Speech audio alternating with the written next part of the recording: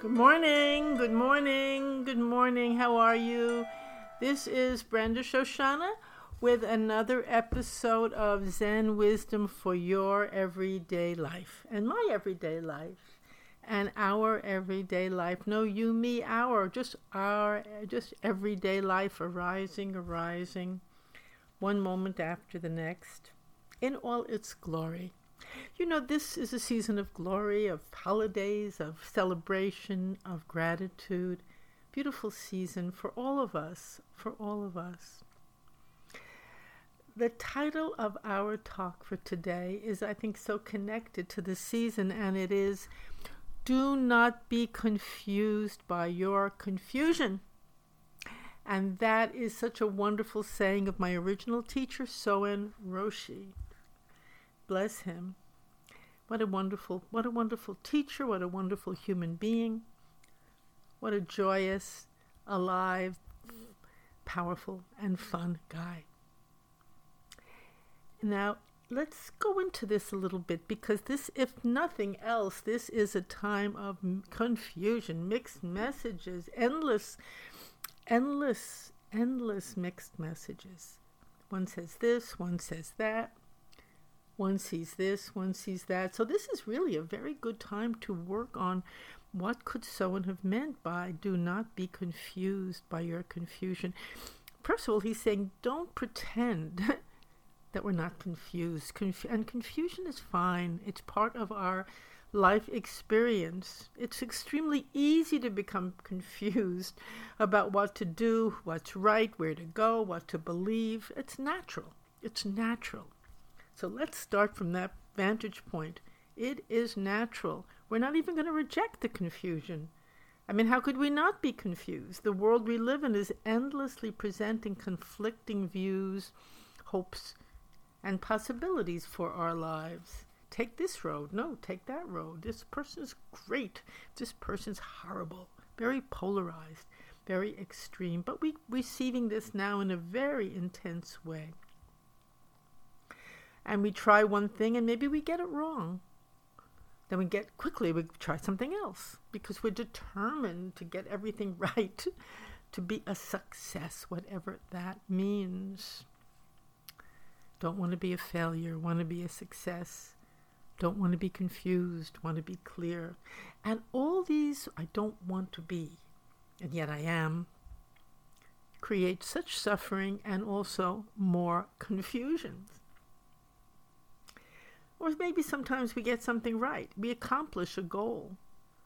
And then we discover that the satisfaction that we received from this goal didn't really last very long. Wasn't really the right goal, maybe? Not going in the right direction again? And then depression can follow. Hopelessness can follow. So many things follow. And so I think it's so really, really important to explore this very carefully, because as we do, we can undo this web that we are caught, seemingly caught in. Because as I'm describing it now, indeed, it does seem like a web, almost like a spider's web. We go one way, we go another way. Wherever we go, we're caught. A maze. If we get it wrong, we're caught. If we get it right, we can be caught too. But let's stop back a moment and truly look at what these mixed messages of life are telling us, and actually also look at where they're coming from. Where are they coming from? Very important point here. Very important question. Well, we'll say, it's coming from the newspaper or from my friend or my family telling me this, and then my friends tell me that. But let's go a little deeper. Let's pause. Where are these messages coming from now? What are they really telling us, these mixed messages? Where are these endless struggles and goals really taking us? Now we're stepping back from the actual experience of confusion, and we're going a little bit beneath it. We're going to undo it at the core. That's what Zen practice is, by the way. It's a way of undoing things at the core. Very simple, very direct. We don't usually stop and say, what in general, what are the mixed messages of life telling me? Let me pause. Instead of trying to get it right all the time and be smart or be a big success or whatever we're trying to be. Well, what's it really telling me? Perhaps it's telling me that I'm listening to the wrong voice. My attention is stuck in the wrong place. I'm believing that truth can be found where it cannot. Very, very interesting and very worth considering these pointers. Maybe it's me. Maybe I'm believing that truth can be found where it cannot be found. You know, we create authority figures all around us. We turn people into authorities. They turn themselves into authorities. It's a big, big game now. I'm this great teacher, or I'm this great wise person, or I'm enlightened, I know the truth. And then we attribute that authority, that to somebody else, to someone out there, and we listen to whatever they have to say. All the while ignoring the one within who knows the way. The endless wisdom within. Do you think we would have been put into this earth without a self-direction system, guidance system? How is that even possible? We eat and our body knows how to digest the food. We don't know how. We could never know how to digest this food and have it give us nourishment and strength. But there is a guiding system within our digestive system that knows completely what to do. Completely. We know what to do when the day is too cool. Put a sweater on. We know what to do. We know. There is a larger knowingness and guidance within. But when we are paying attention to these conflicting mixed messages, when we are giving our authority away to others, confusion, distraction, inevitably follows that. Inevitably, like night follows day. So again, let's ask, where are our endless struggles and goals taking us? That's another very, very important question that we don't pause to consider. You know, Zen practice is all about a pause, a delicious pause. We're pausing. We're taking a little step off the merry-go-round. We're pausing. We're not letting these conflicting thoughts and messages sweep us right up into taking the next action. We're not letting our endless wishes and hopes and fantasies run the show. And they do run the show. They run the show when we're not taking that pause, when we're not stopping and asking and considering, where is this goal actually taking me? What is my endless struggle going to be for? But we just do it automatically. It seems as if we're not in automatic action all the time, as if we're not automatically reacting to these many, many mixed messages. Well, then we're missing the beat. We're not part of life. And Zen would say just the opposite. Just the opposite. When we're behaving that way, we're missing life. When we're taking our pause, when we're becoming still, when we're stepping out a moment and looking at the whole drama, then real life, real guidance, real clarity is finally possible.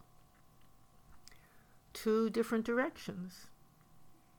So when Soen Roshi told us, do not be confused by your confusion, he was saying that confusion is inevitable when we follow our endless thoughts, plans, and wishes helter-skelter.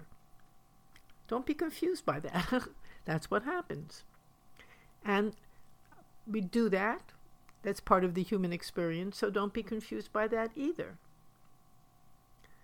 We then become, of course, when we do that, confused why happiness does not follow. We don't understand. I've done everything. Why aren't I happy? Why aren't I satisfied? Why don't I feel... Someone said to me, I'm not aligned with myself. I'm not at one with myself. I don't know why. I've done everything to the full. I've succeeded. And yet, something is terribly missing. And she was very confused about that, as many of us are. So let's take a new path for just a moment or two. Let's see what Soen Roshi was really suggesting. He was saying, please see confusion for what it is. Expect it. Even smile at it. The minute you see it for what it is, and even expect it as part of the natural daily experience, and perhaps smile at it, confusion cannot remain. Can't remain. It's losing its grip on us right then and there. Confusion is part of the mad mind, and it does like to accompany us in our journey through life. But when we see it for what it is, when we don't fight it, when we don't hate it, when we don't hate ourselves for feeling confused, and most important of all, when we don't follow the conflicting messages and wishes that arise, confusion must begin to die down. It's losing its grip right in there. The minute we see it, the minute we acknowledge it, the minute we start feeding it energy by fearing it and hating it, it begins to die. The confusion is clearing up right then and there. Just when you feel this feeling of confusion, just greet it and see it as what it is, part of the mad drama of the world we live in. And how to dissolve it? Simply turn your attention to what is here right now. What's here right now? My hand is on the desk. I hear a siren in the background. I feel the snow or the rain about to fall. Turn your attention back home to the moment, to yourself, to what you're actually experiencing right now. There's no confusion about that. Feel your breath coming in and out. No confusion. Now, of course, when you turn your attention to the moment and you begin to try to analyze it or control it or use it for your own ends, that's a different story. Of course, confusion will arise again. How can I control this? How can I get rid of this? How can I use this person to make me happier? Immediately confusion arises again because we're leaving the actual experience of the moment and we're re-entering the mad, mixed up mind. What is simply here itself is not confusing. And when we greet it, and when we welcome it, and when we accompany it and let it be, no confusion follows at all. And if something is in our life that we have to solve or that we need direction about, and we are simply with the moment, that clear direction will arise from within all by itself. It will, because it's there, and it's always waiting. But the racing mind, the racing ideas is like static that blocks it out. So during this season of so much activity and potentially so much confusion, I offer you this simple practice. Just take that pause. Just stop. Be with what's really here. Be with what you're actually feeling. Be with the feeling of the air on your face and the breath that comes in and out. Be conscious.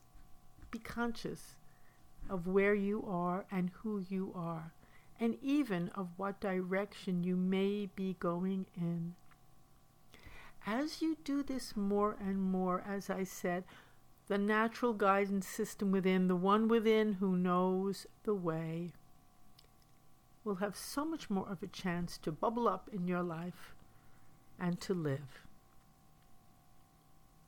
So thank you so much again and again for listening to these little talks. I love hearing from you. You can always reach me at topspeaker@yahoo.com.